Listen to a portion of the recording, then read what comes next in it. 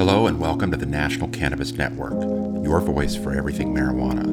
I'm happy to continue our series examining how the medical marijuana program is rolling out here in the Buckeye State. While our news feeds have never been busier, highlighting stories of cannabis entrepreneurs touting multi-million-dollar startups, one story consistently gets left out: the story of plant prisoners and the impact that prohibition continues to have on Ohio families.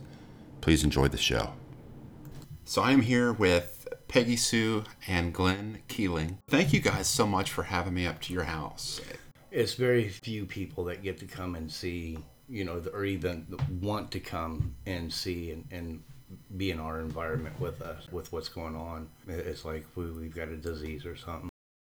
How did you guys first get interested in medical marijuana? Well, we started in 2014 with NORML. We joined up with Toledo NORML. And then later was like, well, it's too far of a drive, so we opened our own chapter. We were West Central Ohio NORML. We ran that until early 2017 when the national shut Ohio or NORML down completely. But my parents were involved with NORML back in the late 70s, early 80s. As far as I can remember, NORML has been part of my life. So cannabis for medical use, I guess I'd say I started probably around 98, 99 medically. I got diagnosed with Crohn's in 96, so... But you lived in a different state than you should. Well, yeah. Clarify that. I lived in several different states. I went from California to Michigan, and then I became a medical patient in Michigan when they passed theirs. Because cannabis does a lot of good for a lot of people, for a lot of things. Cannabis, for me, is a lifesaver. I know what I went through with pharmaceuticals, barely able to get out of bed. I mean, I was 23 years old. It said that I had Crohn's, and I went from being active, running track, playing football, and working all the time to bedridden because of pharmaceuticals. The amount of medicine that I was taking just to battle my Crohn's was just ridiculous, and I just couldn't do it no more. So cannabis for me back then was the only route that I could go that would save my life, because I was dying with pharmaceuticals. We have a petition that Kerry Cannon from Washington State started, a little over 1,800 signatures, but I'm kind of banned from sharing anything or posting any links, so I'm having a hard time getting it out there to, the signatures stopped when I had to stop sharing stuff. When you get in trouble, your friends all disappear. Yeah, sure. And if anybody knows, honestly, if you have some people around you that you don't want to hang out with no more, catch a cannabis case. And trust me, there will be nobody around. And that's what I was meaning, before all this, before the case happened, like I said, we ran NORML. We also joined with SWAV, which is Spirits with a Vision. It's a Pacific Rim indigenous group of people. Both Peggy and I have Native American heritage. We do have Native American blood. We're both ordained ministers. We can perform marriages. We do marriage counseling. Between NORML and SWAV and being, counselors, there was a lot of people that used to come here, average of 17, 18 people a day, and that was, for counseling, either picking up newsletters or more material. We had people come here, we helped them get their affirmative defense, because that's what it was back then, was just an affirmative defense. We did a lot of things, we did a lot of organizations. We didn't really help them get it, we just where right. We just told them where, we showed them how to fill out their paperwork and help them with that. It's not like we took them or did anything like that, but we helped a lot of people. We did a lot of fundraisers and organization rallies, and it just stopped. Everything just completely stopped, We had a vending machine service that we had to sell throughout this whole, going through this ordeal, and it's really reduced us bad.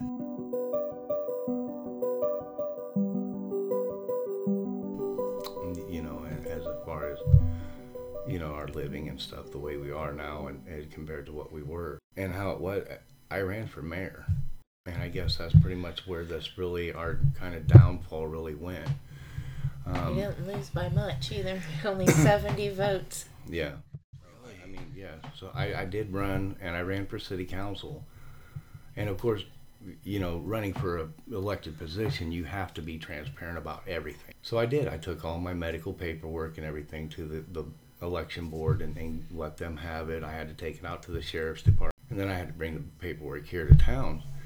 So everybody that was involved coming to our house that night knew beforehand, everything about it. I'm sure you noticed the signs on the door.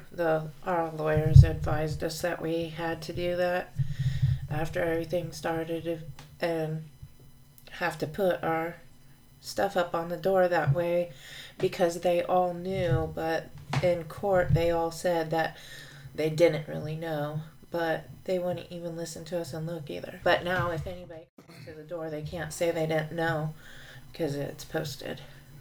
That they didn't know that you were patients? Yeah, that we were medical patients. They tried to, after this had started on the stand, one of the cops that had come here the night, the one that had initiated all this, tried to say that, he thought that maybe the chief might have knew, but they weren't sure if we were medical patients. They thought it was a different state or something. Right. So it was really the whole thing, October 31st of 2017 when they come in. And everything that they've got as far as confiscation wise, they had probably 3 minutes after they walked in the door because I gave them everything that they confiscated.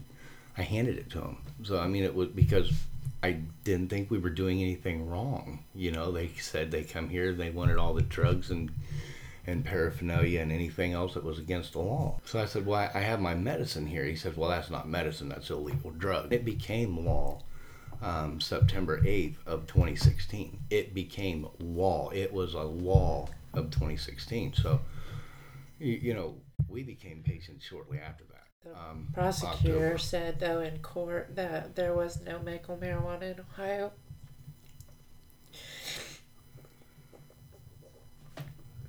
Because he says so. And that's the only reason he needs it. That's what he said in court. Yeah, we have all the transcripts from court hearing and everything, all the affidavits, everything. And if you look at the case of what it is, and you look at all the evidence and everything that's involved with it, it's almost kind of really understandable why this is happening. The original cop, the one that initiated this, signed the affidavit. We have everything to prove everything that we're saying. Signed the affidavit that he had 4 months of constant surveillance on our home with multiple agencies. And that is what he got the search warrant on. That, and he pulled somebody over leaving our house that did subsequently have cannabis on them. That's what he got the search warrant for, was those statements and what he signed. Well, when it come out and we got to court, he backpedaled that and said, oh, well, I misspoke. I watched when I could. One time, 4 hours when nothing happened, except for our son came here.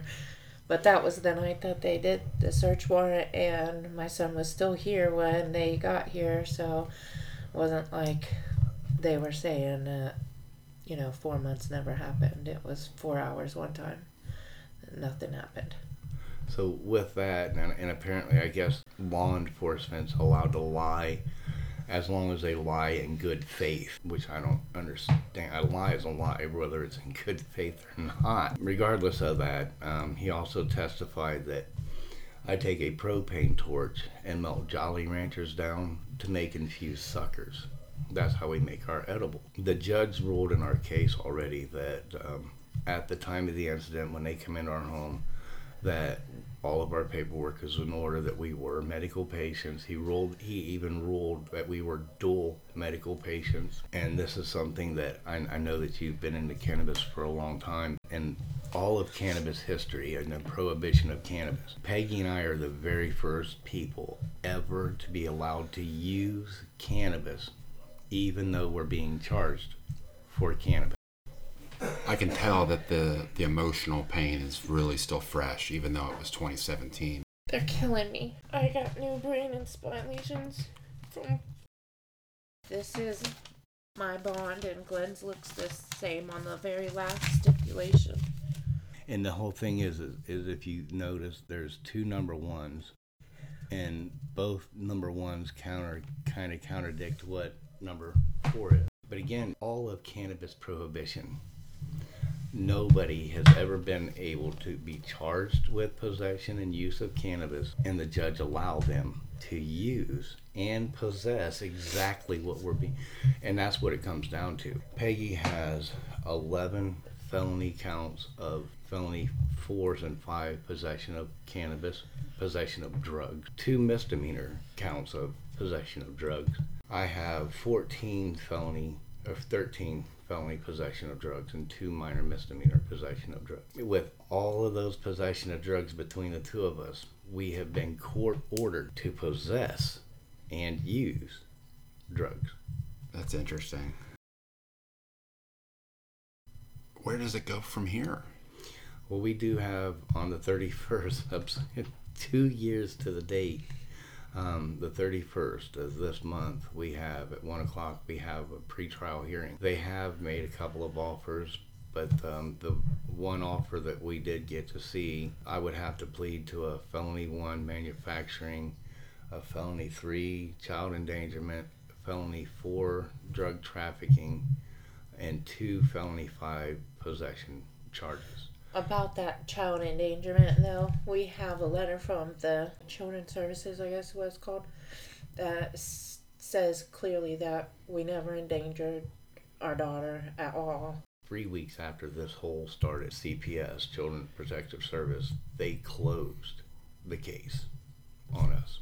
But they want us to plead to a felony 3 child endangerment, even with the letter from Children's Services.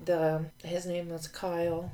He said that he felt that Tina was safer here than anywhere else. Now, she's probably none of us are as safe now, because if you notice those boxes on the wall, we do have cameras outside of our house. But we have reasons to have a home protection. They took the thing that makes the cameras work because they claim that that's going to be their evidence. Well, the cameras won't work without that. We are all a lot worse off than with that. It goes along with that child endangerment. Our daughter left the home for one night. She left and went with her brother, stayed with her brother one night. Who was here when the cops came, so right. The cop with him. Said, really, go home with your brother because it was late and she was asleep. Get ready, go sleep for school the next morning. So she went and spent the night with him, and they took her to school, and she was allowed to come right back home. And she's never been out of our custody through this entire thing. HB 523 also states that just because the parents are medical patients of cannabis, that does not constitute child endangerment. And that's what they're saying is because we had drugs on the premises, that's our daughter was in danger. So now we have a child endangerment. The felony 1 stems from, again, the cop testifying on stand that we melt Jolly Ranchers down, that I melt Jolly Ranchers down with a propane torch. But I'm still charged with that charge too, even though he said that he believes Glenn does. And that night Glenn told them I didn't have anything to do with anything, and I'm still charged with that charge too. I can't imagine that this hasn't impacted you financially. We're drained. It's hard. We live day to day. We have to live. Month to month is way beyond our reach right now. I'd like to go week to week, but right now we have to go day by day. I have to go and do what I can on a day-to-day basis just to get through, And of course, that the medical program here in the state of Ohio is very expensive, and we do just barely get by now. We said we had to sell our vending machine service, which was what we got through. We are both on OR bond now, but originally I had to come up with $12,585 for Glenn to get out of jail cash. And after we was able to get the money up to do that, they still kept him anyway. They took the money and deposited it in their account across the street and took Glenn back to jail for 5 more days. It was the day before Thanksgiving. I was trying to get him home with our family. And I sat in jail on a posted paid bond. I was bonded out. All case, I even signed. Everything was signed, but they took me back to jail. And I sat in jail until that Monday morning. Because they said he needed an ankle GPS monitor. Even though we was paying that much money, he still needed it. And then they charged us $800 more for that to be on for almost 2 months. 67 days.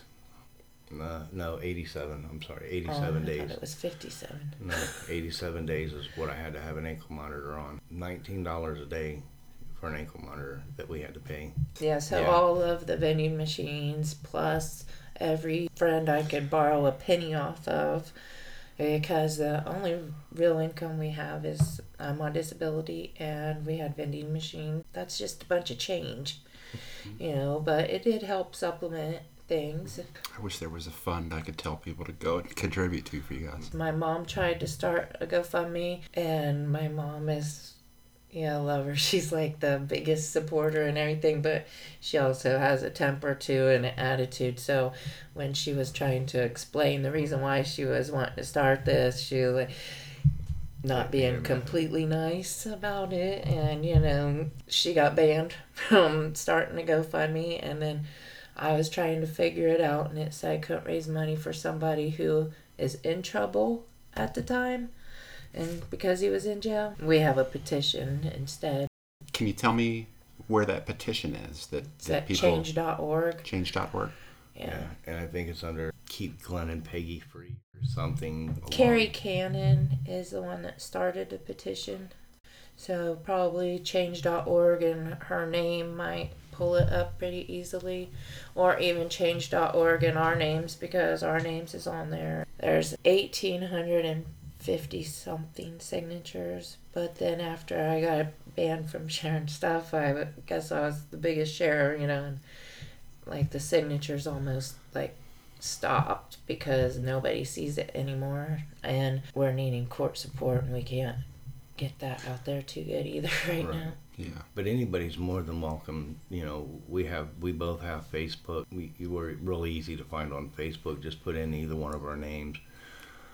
We do also currently run the Creative Care Beacon, which is the Ohio chapter of the Human Solution International, which is thsintl.org. Or you can just simply give me a call at 419-863-0498. We also do court support. We go and support other people that are going through their cases, and we stand with them.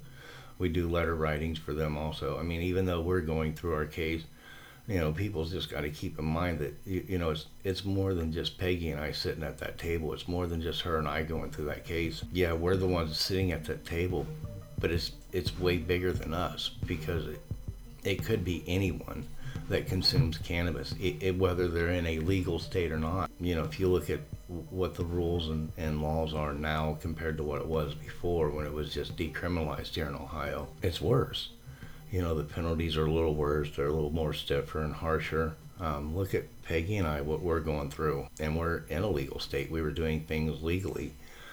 We had less than what 2 patients are allowed to have for a 90-day supply. And we're still facing over 50 years for the use and consumption of cannabis. I do not have any trafficking charge. And he does have a trafficking charge of a felony 5, I believe. Felony 4. It's horrible, and we know firsthand by going through this case how lonely it is, because you're there by yourself. You're sitting there, and there's not a lot of support. The people don't want to support somebody that's going through this stuff, but Peggy and I do. That's what the Human Solution International is about. It's about coming together. It's about coming together and trying to support. Because if they see people that has the support, they can't keep doing this. They have to stop eventually. I mean, it just has to come to a head.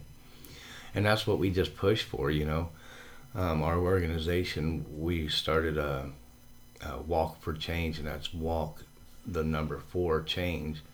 .us. We're going to start in California, and we're going to walk across America, and we're going to try to gain as many people as we possibly can, and hopefully in November. Hopefully we're still free and can join them. Right, that would be really nice. And then hopefully in November of next year, we're going to walk into Washington, D.C., and hopefully we have 1 million people walking with it. It's a walk for change. It's to bring about change in the prisons. They have prisoners there that Craig Cecil was a mechanic, owned a mechanic shop, never touched cannabis, never even seen cannabis, never even used cannabis.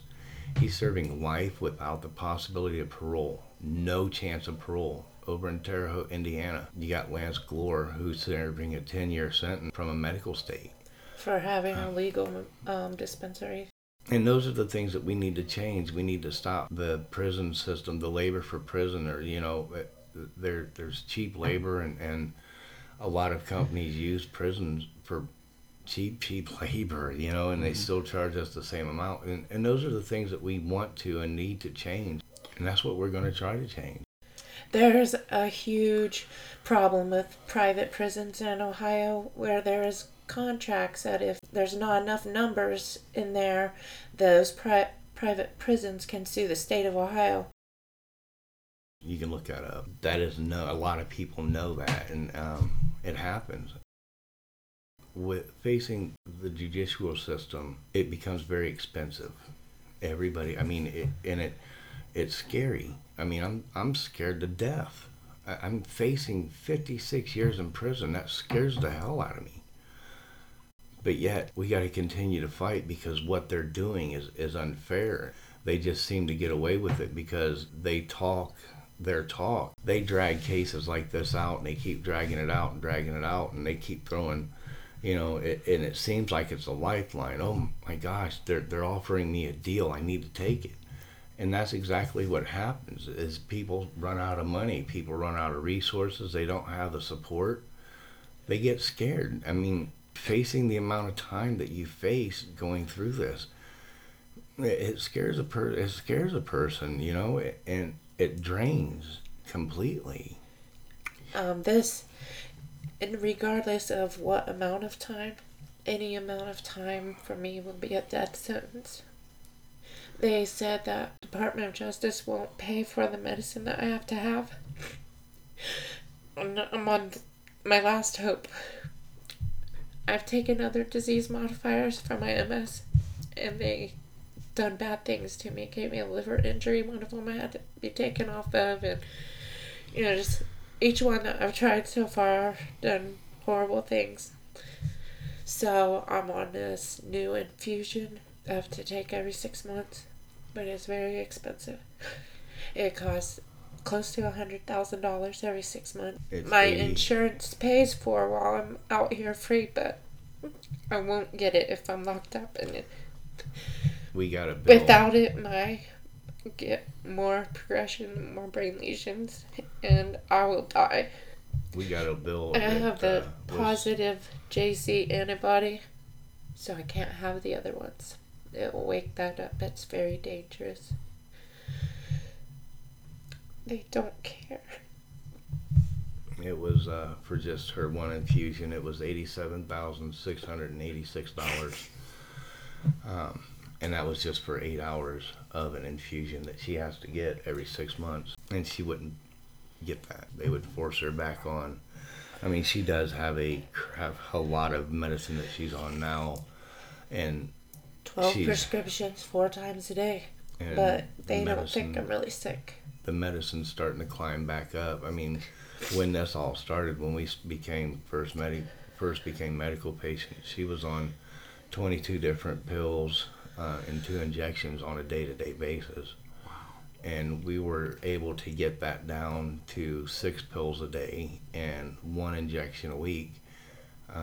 But since we started this case, there was a time that we had to go without medicine for a long time. And of course, they've taken all of our resources and everything from us that we did use to keep the medicine that we needed. And now that we can still use, the amount that we would have to go to a dispensary and buy is astronomical. per what Ohio states now, by which you're allowed to go there, we would go broke. I mean, it's almost $5,000 for a 90-day supply for Peggy, and that's just a partial of what she really needs. There's just no way now that the damage that they have done is kind of irreversible, no matter what the outcome of this case is. There's things that have happened that just that can't be changed now. With cannabis, we were able to keep her brain lesions and this plaque from progressing, and now she has brain lesions and plaque that's going down her spine, and that's because the lack of funds and the lack of medicine. And of course, Ohio have dragged their feet, releasing different medicines. They still don't have full extract plant or oil, cannabis oil, that she is in desperate need of. Like a Rick Simpson oil? Yeah.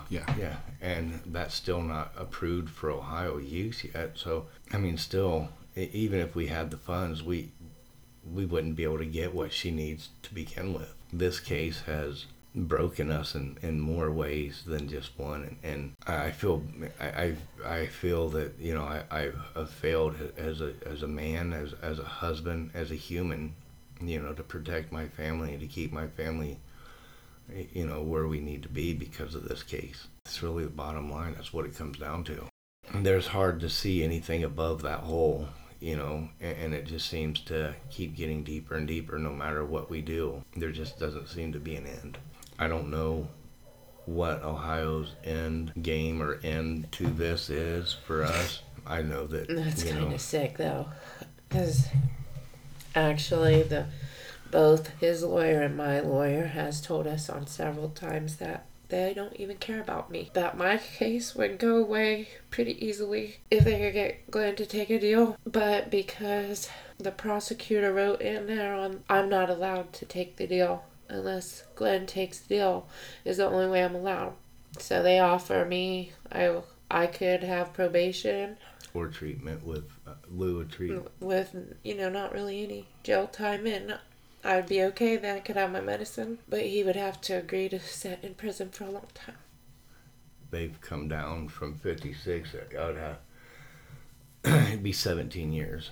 I'd have to go to prison for 17 years. For something that people in legal states are doing perfectly legally. Even in Ohio. They're doing it right here in our own state. Yeah, we got a chance to see the grand jury charge papers, and I had 106 and Peggy had 103 charges. It don't even make sense. And it all comes back to the two main rule. The only two rulings that the judge has made in our case should technically have thrown our case out. I mean, he ruled at the time we were within law and all of our paperwork was in order the night they came in here. He also ruled that we're allowed to use exactly what they're still charging us with. So with those two rulings alone, it should have already canceled out our entire case. But for some reason, we're 2 years. We're coming up on 2 years dealing with this. On the 31st, if you're not doing anything, please come and join us. Stand with us at court. That way, we can go and stand for other people, because our fight's not over, not for us and not for everybody else. How can people who want to get behind you be there? So October 31st? Yeah, it's October 31st, and it's going to be at 101 North Main Street in Salina, Ohio. That's 45882. Yeah, it's 45822. 45822. Yeah. 45822. I'm very sorry. Our zip code is that, but Salina's another town. My phone number is really easy. It's 419-863-0498. It's at 1 o'clock. Okay. It'll be at 1 o'clock on the 31st. On the third floor.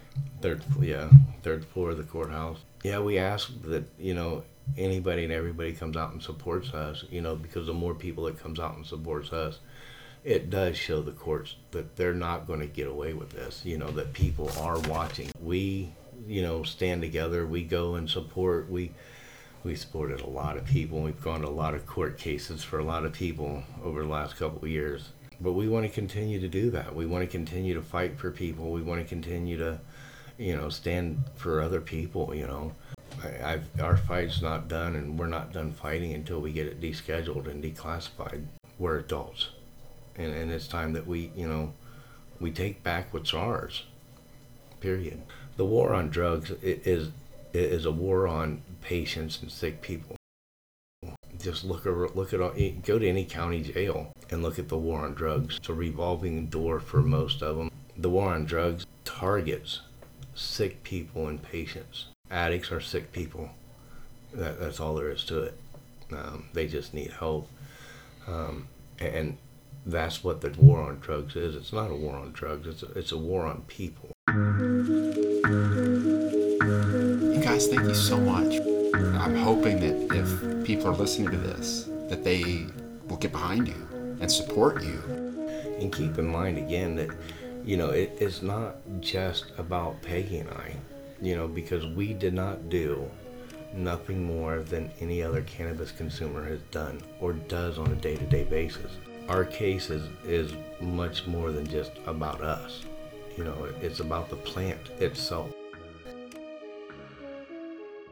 I'd like to thank Peggy Sue and Glenn for inviting me into their home to share their story of painful perseverance and hopes for a normal life going forward. Despite 11 states, including the District of Columbia, now having recreational marijuana laws on the books, and 33 states with medical marijuana programs, more than 600,000 people were arrested in 2018 for cannabis alone. 92% of those for mere possession. There were more marijuana busts last year in the United States than there were arrests for aggravated assault, burglary, arson, fraud, disorderly conduct, or sex offenses. In 2016, the year Governor John Kasich signed medical marijuana into law, 18,731 people were arrested here in Ohio alone. That's the entire city of Steubenville. Why are we monetizing jail time? And how have we reached a point where private prisons can sue the state for not filling its cells? Are we building an Ohio that our children will want to stay and raise their own families in? In closing, I'd like to remind listeners that the cannabis industry as we know it was not built on the backs of cannabis entrepreneurs and millionaires. Lavish lunches and stock talks are thanks only to those who have suffered the greatest price of all, their freedom. To those who've lost everything and to those who are in jail for cannabis, something we tax and regulate now, like orange juice, you're the real heroes. And while I shouldn't have to say it, here it is one last time. Drop all charges against Peggy Sue and Glenn Keeling. Have they not suffered enough? Give them back their lives. Thanks for listening, and until next time, stay green, friends.